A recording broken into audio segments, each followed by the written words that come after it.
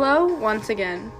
Welcome back to James Joyce, Saint or Sinner, with me, your host, Megan Healy. My friends call me Mego, but I'm not sure we're close enough for that just yet. I'm back on air today to talk about the next installment of Joyce's Ulysses. This time around, we'll be looking at Chapter 3, Proteus. I'd have to name the theme of this chapter as Catholic guilt. Catholic guilt is that feeling you get when you do things that normal people do, but you feel upset about them because you went to the kind of school where they measured your skirt and said no man would ever love you if you did not remain pure as snow from your birthday to your wedding night. Chapter 3 puts us right into the psyche of Stephen Dallas and shows us just how much stress his faith has caused him. From here, we go deeper into Stephen's mind, where he begins to think of his own being and creation. My conception is not a subject I think of often, but for Stephen is the chance to explore his being in regards to his faith.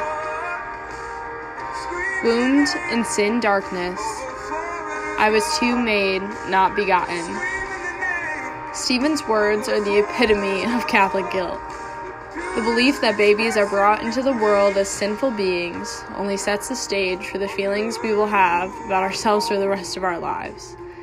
We are made in the image and likeness of God, not begotten.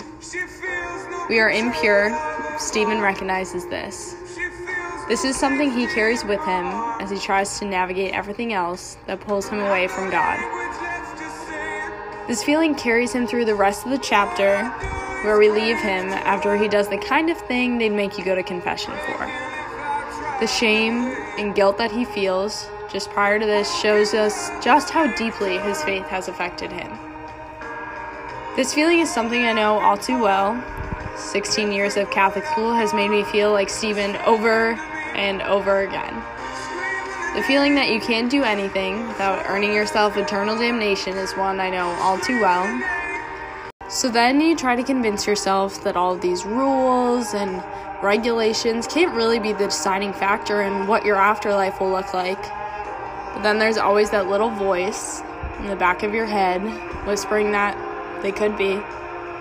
They could be the reason for paradise or hell if you believe in that kind of thing.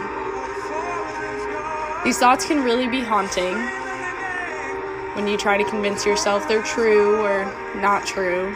But, of course, having faith is believing in things that you can't know for sure. That's all the time I have for today. Thanks for sticking around for this edition of James Joyce, Saint or Sinner.